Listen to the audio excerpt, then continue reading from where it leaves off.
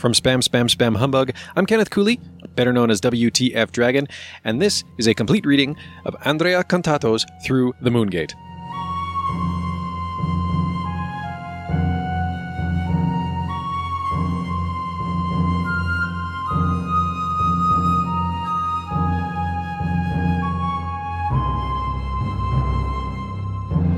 Chapter 4. Akalabeth, World of Doom. Akalabeth wasn't much of a story. Go kill a monster. And when the player came back to the castle after killing the monster, he would be told, go kill the next monster. Richard Garriott, Explore, Create. Besides the comprehensive care and design and attention to detail that characterize Akalabeth, subtle touches suggest the mysterious Lord British to be a person of droll wit and good nature. Incidentally, British apparently derives his pseudonym from the character in Akalabeth who doles out quests and confers knighthoods. Soft Talk, January 1981, Review of Akalabeth. There are at least 4 official versions of Akalabeth, World of Doom. The first, and rarest of them all, is the one self-published by Richard Garriott and sold at Computerland. It is likely that only 12 of these were sold, making it one of the most coveted and expensive collector's items in the history of video games. Even more so because, over the years, its creator was able to regain possession of some of the copies originally purchased in Mayer's store. The second version is the one published by CPCC between 1980 and 1981. There are 2 reprints. The first is very similar to Garriott's self-published one, also known as the Castle Edition because of the artwork featuring the front of a large castle, while the second came with Denis Loubet's artwork, the so-called Demon painting, and an 8-page manual containing a concise introduction, a brief explanation of the character's attributes, and a list of game commands. Of these 2 editions, 10,000 to 30,000 were sold, still making them a collector's item of high value. The third version was the most widespread and advanced, created by Corey Roth for the IBM PC. Originally intended for the launch of Ultima 9, it was finally included in the Ultima Collection, released in 1998, due to continuous development delays. There's also a 4th, lesser-known version. It's a PC port of the CPCC edition in monochrome, without audio or the ability to save, and without any of the improvements made by Corey Roth. All of them have in common that the game begins with character creation, except for the 1998 PC port, which includes an initial menu allowing the player to see the credits, to continue a saved game, and to see the ending if they've already completed the game at least once. As soon as the game starts, the player is faced with a question. Type thy magic number, which requires the user to enter a seed for the pseudo-random generation of the entire game world. Like many games of this generation, Akalabeth did not offer an option to save, thus finishing the game could take quite some time. When Richard completed the D&D 28B version, he still didn't have a floppy drive and therefore could not implement a save system. Once he had one, he found that there was not enough memory left, which would require rewriting a good part of the game to free up space in order to fit in a save routine. Therefore, Richard decided that the game should be procedurally generated, not unlike Star Trek, based on the input of the user. The result allowed more clever and determined players to draft a map of the world and be able to play the next games with a perfect knowledge of where the dungeons and cities were, provided, of course, that they used the same lucky number. The player then had to choose whether to accept the traits of his or her randomly generated character, or try their luck. As all dice rolls behind these stats and all consequent dice rolls were derived from the lucky number, the sequence of, quote, random, unquote, numbers was identical for each playthrough with the same lucky number, and therefore similarly exploitable. Once the character was created, the game started in one of its many cities and asked the player to choose their equipment using money earned from a previous dice roll. In the shop, which is always the same regardless of the city, one could either buy a shield, a magic amulet, food, or one of 3 types of weapons, a sword, an axe, or a bow and arrow. Many mechanics were clearly derived from Dungeons & Dragons, and the gaming sessions Richard used to organize and had tried to recreate on a computer. The introduction of food was one of the most innovative aspects of the game, as it required the user to plan ahead. They couldn't stray too far from shops, or else had to spend large amounts of money in order to have enough food with them during their adventures. During each game, the player had to keep an eye on the amount of food remaining, because when that counter reached 0, the game ended immediately. Akalabeth World of Doom was an amateur product made by a young novice programmer who was clearly a fan of Tolkien. Like many adventures written by the dungeon masters that Richard had seen at work, Akalabeth began with acquiring equipment. There was a very brief introduction on the boot screen, although this was curiously only present in the Apple II version released by CPCC and removed in the PC version. Some explanation was also given in the manual. Until D&D 28 became D&D 28B on his Apple II, Richard had always been the main user and tester of his game, and so never felt the need to create an introductory section to present his own game to himself. The manual filled this gap and explained to the player the setting of the game. The wizard Mondane, son of Wolfgang, envious of his firstborn brother, had used magic to fill Akalabeth's world with evil creatures. In the highest levels of the dungeons, Mondane had placed goblins, skeletons, and hordes of thieves, while in the bowels of the earth, at the deepest levels of the tunnels, demons and fearsome Balrogs, another reference from Tolkien, were set up as guards. Mondane's era was to end at the hands of Lord British, the champion of light. The hero had defeated his opponent and driven him out of Akalabeth. Like in Tolkien's The Silmarillion, Mondane's fall wasn't enough to free the world from the evil the Dark Lord had spread. It was up to the player to do their part and free the realm of Lord British from evil creatures.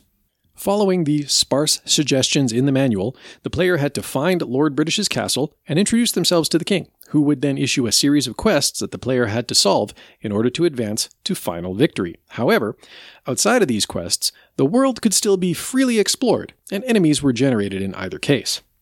When entering the castle for the first time, Lord British introduced himself to the player.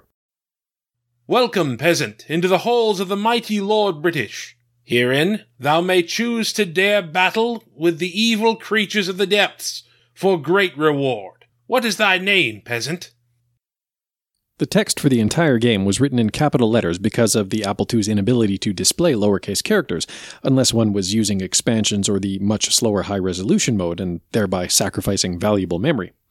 Another thing that stood out immediately was the pompous, Elizabethan-inspired language with which Richard had decided to give voice to Lord British. This choice, a clear reflection of the young man's experiences of live role-playing, was destined to become one of the characteristic traits of Garriott's work. In front of Lord British, the player then had to answer the question, choosing the name of his or her virtual alter ego. The game behaved in an agnostic way towards the player's character, not asking about sex or age, but after generating the parameters of strength, dexterity, endurance, wisdom, and life points, it put its focus only on the player's profession, fighter or mage, and name. Finally, Lord British asked the player if he or she was ready to embark on a great adventure. Having obtained a positive answer, the Sovereign delivered his commands. Lord British's missions were always the same, entering dungeons and defeating a creature in the bestiary of 10 monsters, which Richard's self-produced cover defined ambitiously as, quote, high-res, unquote. After leaving the castle, the player had to find a dungeon, marked on the world map with an X, and enter by pressing the correct key. Up to this point, the game offered nothing special, even by the modest standards of the gaming industry at the time.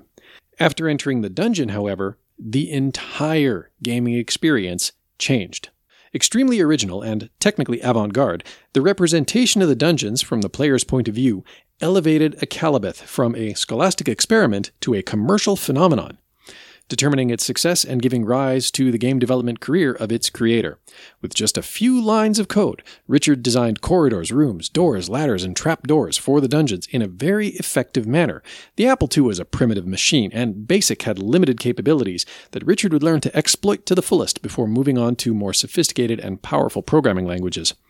Despite all of this, with the modest tools available and his brilliant intuition, the young man was able to effectively recreate the experience of board games, bringing these to the microcomputer. Richard had spent long hours with checkered paper, calculating the coordinates and formatting in Wozniak's obtuse graphics system for his schematic monster representations. Yet, these monsters in, again, quote, high resolution, unquote, were much more detailed than in the one game that had preceded Akalabeth, and also in many of those that would follow. Players moved in steps, rotating at 90 or 180 degrees, and going up or down where possible, using the keyboard only. The author perfected the engine that generated the game world with each version. Akalabeth featured incredible complexity in its world generation. It was able to generate three-dimensional dungeons with walls and doors, starting from that lucky number. The generated dungeons were fully explorable and never led to dead ends. As Richard had taken cues from studying Star Trek's basic code, which had been published in numerous newsletters, and in the book 101 Basic Computer Games, while working on Akalabeth, he ended up writing a more complex and advanced version of its routines, making full use of Applesoft's capabilities. When the player came across a monster, a fight began. As in D&D 1 and its successors, the fight was turn-based, always allowing for a single action, usually pressing the A key to attack. Of course, attacking a monster in Akalabeth required a degree of preparation. When the A key was pressed, the game would ask, with which weapon? Players then had to remember the hotkeys that they had used when buying weapons, R for rapier, A for axe, and B for bow and arrow. Complicating matters was the possibility that thieves could steal equipment, which actually happened quite frequently, sometimes leaving the character weaponless. In such cases, the player had no choice but to resort to using a different weapon, if available, or fighting with their bare hands. Having killed the required monster, the player would return to Lord British and receive a new mission of increasing difficulty. After completing their final assignment of defeating the Balrog, the game's most fearsome monster, Lord British would extend his congratulations. Thou hast accomplished thy quest. Thou hast proved thyself worthy of knighthood. Continue play if thou dost wish, but thou hast accomplished the main objective of this game. Call California Pacific Computer at 415-569-9126 to report this amazing feat. The last sentence, which was replaced by, quote, report thy amazing feat to Lord British today, unquote, in the PC version, had first been included by Richard when he had prepared the game for release at the Computerland store. The game was so personal, and our expectations so small, that I included my home address and phone number and asked players to call me when they finished the game. Akalabeth was, of course, written in Applesoft BASIC, which was notoriously slow. Every move in the dungeons or on the surface required the microcomputer to take a few seconds to redraw the map or the dungeon view.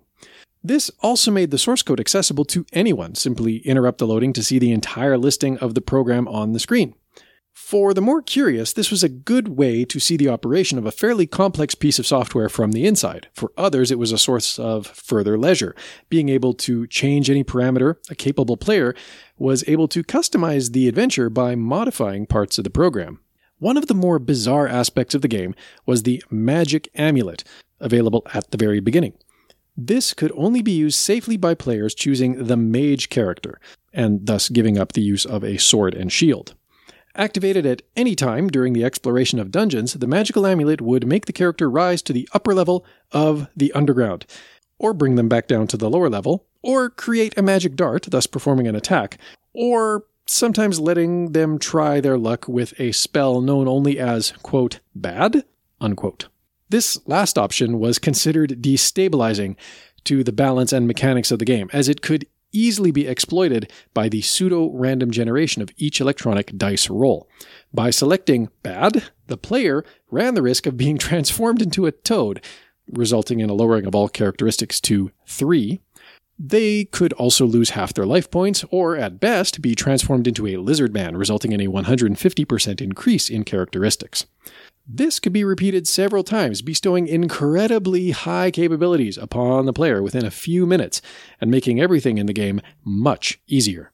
Another quirk of Akalabeth was the complete lack of a cure or heal system, or a maximum number of life points.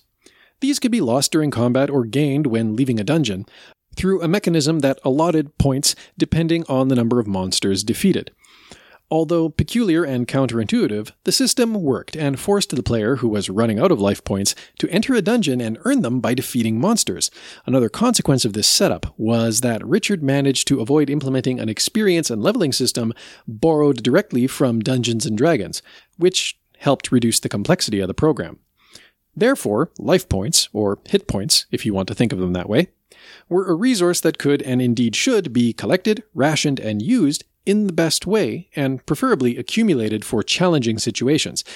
There was no theoretical limit on life points due to the level mechanics. While life points were displayed on the monitor with a 4-digit counter, implying that there was a maximum number of 9,999 points, this was much more than would actually be needed to complete the adventure. And, like as not, the game pushed the user to save life points for the most difficult fights. Akalabeth World of Doom was the second officially commercialized computer role-playing game in the world, beaten in time only by John Freeman and Jeff Johnson's Temple of Apshai, which was published by Automated Simulations, later renamed to Epyx, in August of 1979 for the TRS-80, making it the first episode of the Dungeon Quest series. And that's Dungeon with a J and no E. Apshai, the first RPG for microcomputers, featured even rougher graphics because of the very limited capabilities of the machine on which it was programmed. Tandy's microcomputer had a monochrome video output and, like the Commodore PET, used semi-graphical characters to make up for its inability to visualize rastered graphics. In Temple of Apshai, the player was assigned a character at random with a series of dice rolls, after which the user had to choose the name of their alter ego and buy equipment using a starting allotment of money. Curiously, the first opponent of the player was always the haggling dealer who had to provide the equipment. Next, the player could finally venture into the dungeon by selecting a starting level, a feature made necessary by the absence of a save system. Compared to Akalabeth, the initial impact of Apshai was decidedly disappointing. Due to the graphical limitations of the TRS-80, the player's character was represented by a greater than sign linked to the player's movement. Treasures were white rectangles, and enemies were represented by crosses. To overcome the significant memory limitations of these early machines, the programmers had set up a gaming system that was actually provided on paper. The dungeons were made up of rooms, which were described in detail in the manual. Even the treasures that players could find while wandering around Apshai's dungeons were generically described in the game as treasure number followed by whatever number the treasure was. The player then had to cross-reference the manual's index to find out what they had just obtained. Each level had a list of room and treasure descriptions. For the first level, the most frequently found treasure was number 20, quote, nothing of value, unquote. The combat system was a hybrid of turn-based and real-time, unlike Akalabeth's turn-based combat system. Akalabeth's system being a throwback to the time-sharing and teletype-based systems that Garriott had started programming on. Each action in Apshai required a turn, and the computer recalculated the entire scene after each action. This made both the character and any monsters they were facing seem to act, never more than one at a time. In rooms with the best treasures, defeating the first monster could generate more monsters. If the player did not make a choice within a time limit, the system would consider the turn lost and continue with the next turn.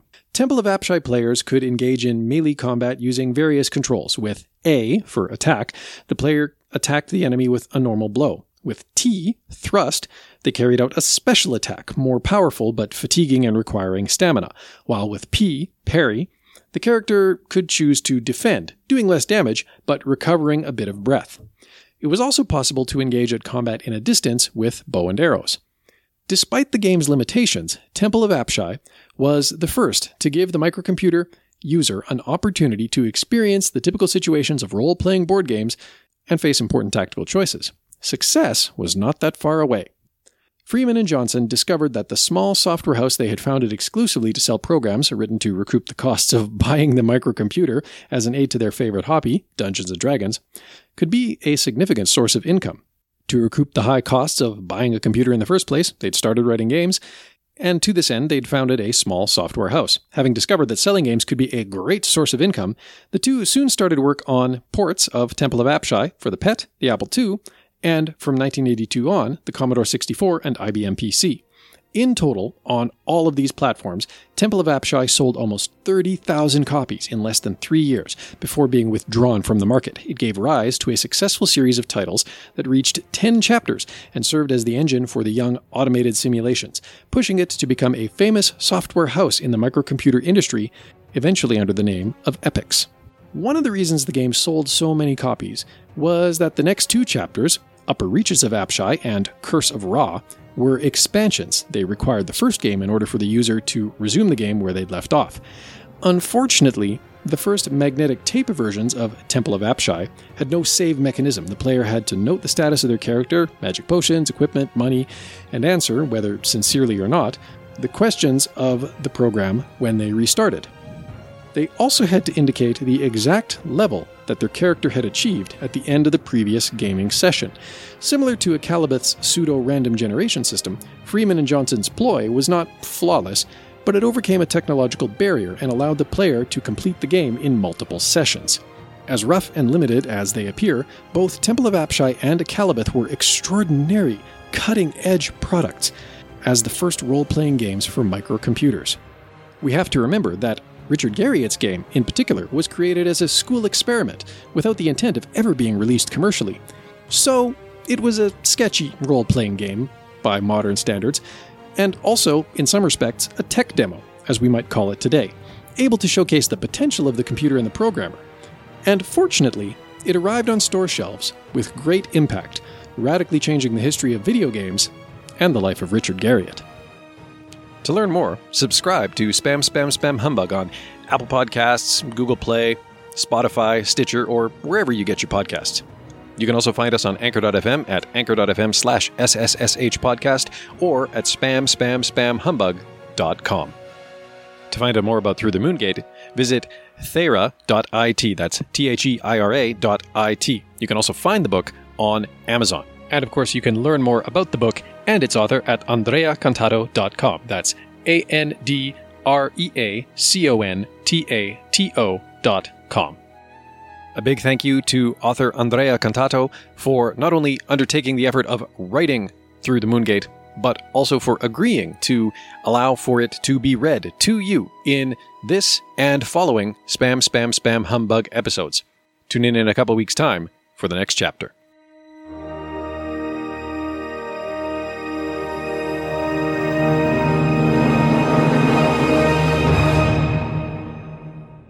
I'm going to make some games, and I'll show them to you when I'm done.